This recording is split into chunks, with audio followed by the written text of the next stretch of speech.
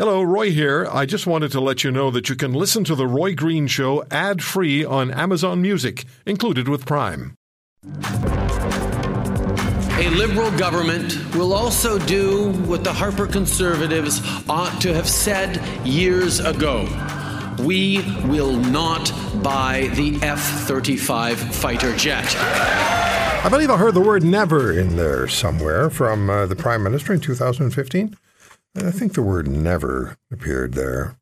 Now, if he'd gone ahead and followed through on the purchase in 2015 of the F-35s that had been agreed to by the Harper government, initiated by Mr. Chrétien, three-term Liberal member of Parliament and Prime Minister, more than 3 terms as an MP. He was the finance minister for Pierre Trudeau. Anyway, if Justin Trudeau had gone ahead with the F-35s in 2015, we would be spending a lot less money. We'd have the things available to us now instead of, and I'm not knocking the CF-18. It was a great plane in its day, but it's not any longer. It's a museum piece. If it went up against today's jet fighters, well, it wouldn't have a chance, nor with our pilots. And we cannot attract fighter pilots if you're going to tell them they're going to have to fly museum pieces. I mean, the F-18 may be okay in a Tom Cruise sequel, but in real life, not so much. So they've now said they'll go ahead and buy the F-35 at a massively increased cost. This follows the announcement of surface ships for the RCN, the Royal Canadian Navy, and the spending of $400 million to purchase a missile defense system from the U.S. for Ukraine. By the way, Canada's military has had no such missile system. I don't know if ever, but certainly not for a long, long time. And the announced purchase of the F-35 fighter planes to replace the CF-18s and the 15 warships, the frigates for the Royal Canadian Navy, is running into complaints of too much spending. This happens every time. We could buy pea shooters for the CAF, and somebody would stand up somewhere in the country and say, pea shooters have gotten to be too expensive. Can't afford the ammunition. I don't know why we do that. It's a massive country. We have a tremendous amount of territory. We have defense obligations, and our allies remind us of this on a constant basis. We have signed a NATO agreement that we're going to spend a certain percentage of GDP to supply our military, and we've fallen short time and time again. That's just the reality of the situation. But this is what we do. We complain about taking care of our military. My guest, it's because of Vice Admiral Mark Norman that we have a supply ship for the Royal Canadian Navy. The Admiral went ahead and made sure that happened. He got the supply ship, got it on time, got it in on budget, which seemed to upset the current federal government because they didn't like that. And without the supply ship, without the asterisk, the Royal Canadian Navy would be a coastal defense force, because you can't head out to sea without a supply ship. I'm saying that as a former ordinary seaman standard in the Royal Canadian Naval Reserve, which is the lowest rank in the Navy, and I fought very hard to stay there. But joining us is Vice Admiral Mark Norman, former commander of the RCN, the Royal Canadian Navy, former Vice Chief of the Defense Staff, Fellow at the Canadian Global Affairs Institute, and Samuel Associates Senior Defense Analyst. Admiral Norman, it's always an honor to speak with you. How are you, sir? I am very well, Ordinary Seaman Green. Thank you very much, and all the best for 2023 to you and your listeners. Thank you, sir, and the very best to you as well. I think you started as an ordinary seaman, didn't you? I did. A long time ago, yes, I did. I started as a mechanic, and no regrets. Enjoyed almost 40 years of service. Yeah, thank you for your service. You've laid out an interesting problem there today, though. I assume we're going to talk about. Well, why don't we start with the federal government's announcing concerning the purchase of the F-35 fighter jets. This after Mr. Trudeau ridiculed such a purchase while running for PM in 2015. Isn't it true that the F-35 total purchase price would have been significantly lower, and we'd have the jets in service today had we moved ahead then? Well, yes and yes. And I think there's an important lesson here.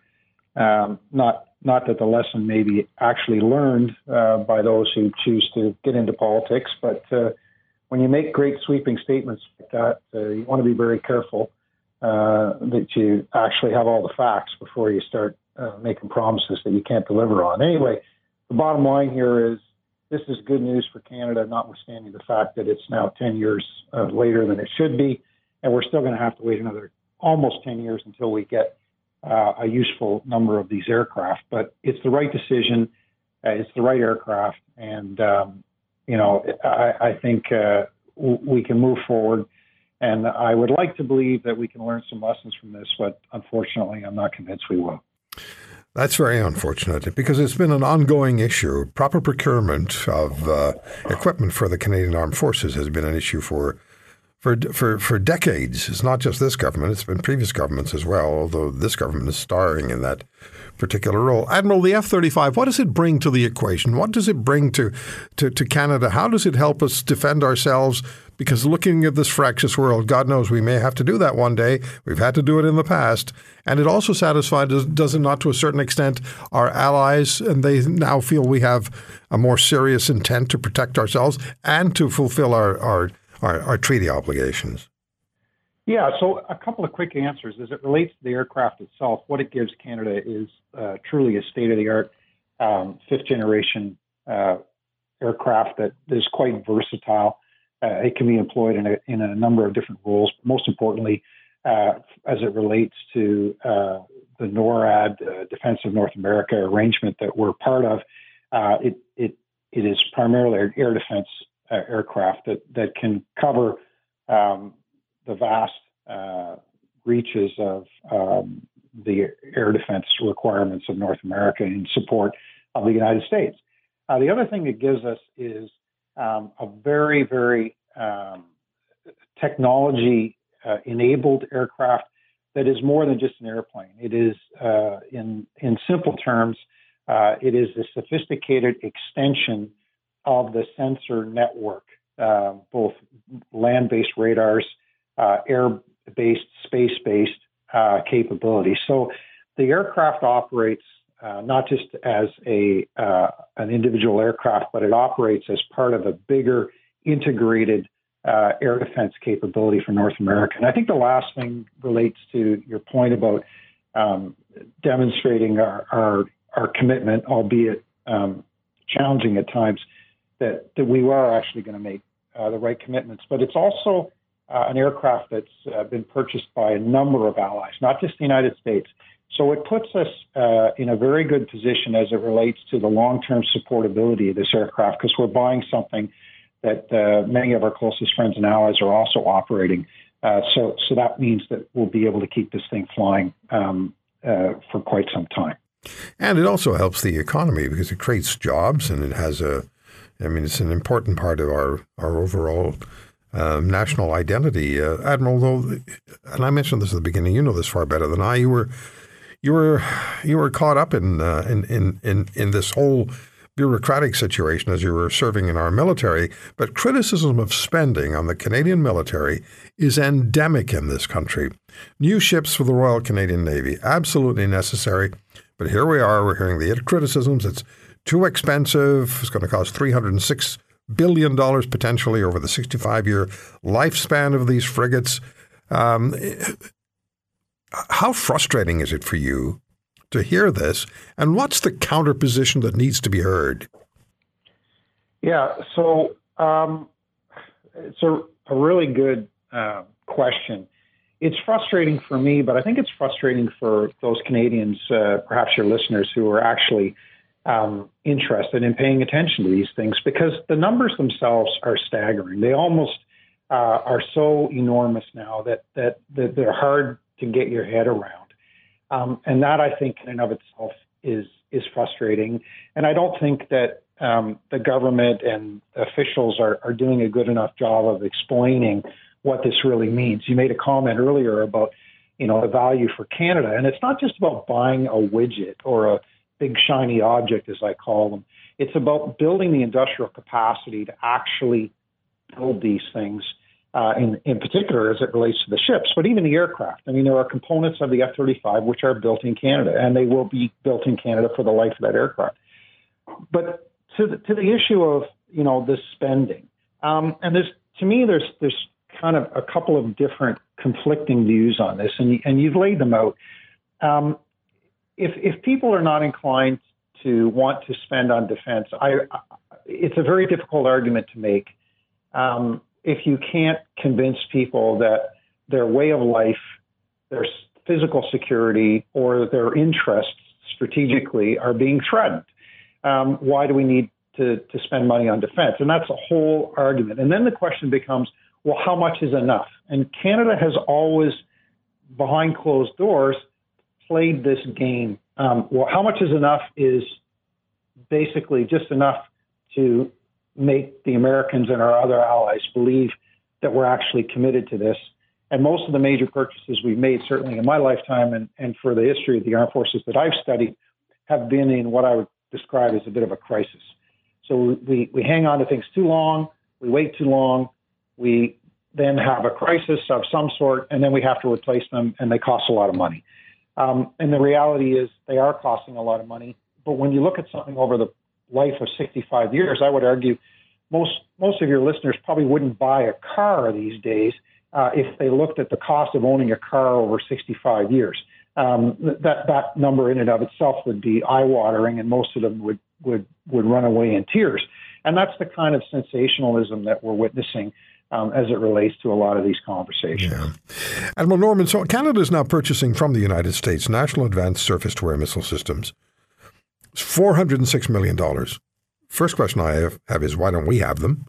And why can't we give them one of ours? Well, we can't because we don't have them. Haven't had them for, I don't know if we've ever had one. Am I correct about that? And what's your sense of the correctness of going ahead with this purchase?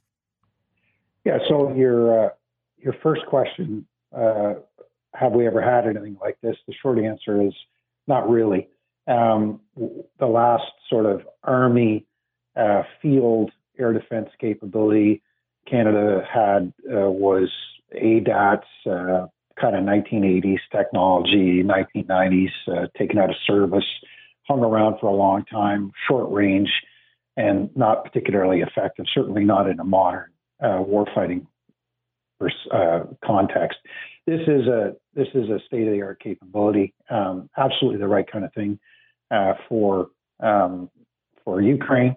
A number of our closest and best allies are using this system, and yes, it's exactly the kind of system Canada should have. Sort of short to medium range, out to about 60 kilometers, depending on the version. Totally, as I said, high tech and very lethal, and it'll provide great support for the Ukrainian forces against Russian helicopters, fast aircraft, and in particular some of the UAVs that are becoming far more prominent in that conflict.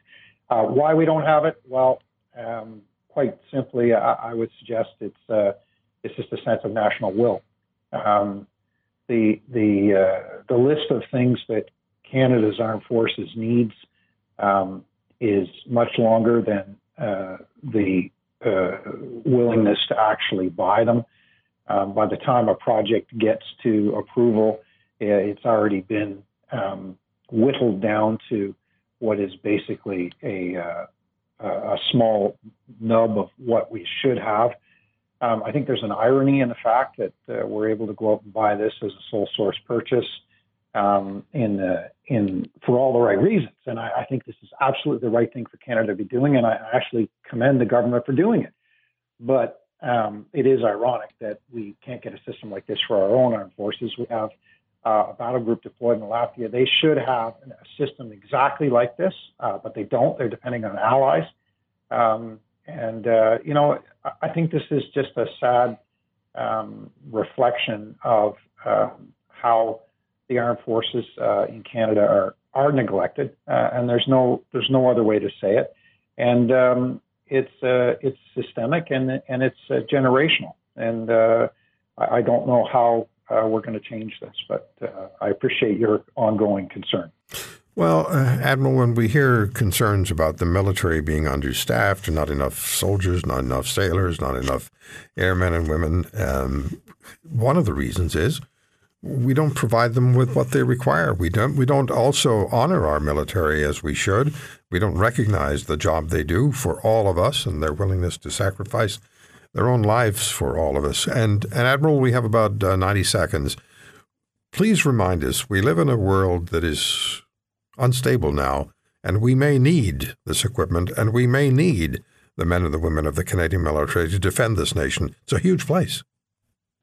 Well, it is, and you and I have talked about this frequently, and whether Canadians can accept the premise that the physical frontiers of Canada may or may not be threatened. It goes much deeper than that, and this is a broader strategic issue where it's not just our physical sovereignty that may or may not be threatened, and it is threatened. Russia, China on the rise. But it's our way of life and it's our national interests that are continuously under siege. And I am genuinely concerned that in the not too far distant future, beyond what we're seeing in Ukraine, that what we have grown to enjoy and benefit from as a Western developed and advanced economy is going to come under attack, and we need to be ready, and we're not, and we're not for a variety of reasons that you've laid out, and I think this should be of concern. And I realize that there's a lot of things for Canadians to be concerned about, and those are legitimate issues, but fundamentally, keeping our nation secure and our allies and our way of life secure, I think, is probably job one for any responsible government. If you want to hear more, subscribe to The Roy Green Show on Apple Podcasts, Google Podcasts, Spotify, Stitcher, or wherever you find your favorites. And if you like what you hear, leave us a review and tell a friend. I'm Roy Green. Have a great weekend.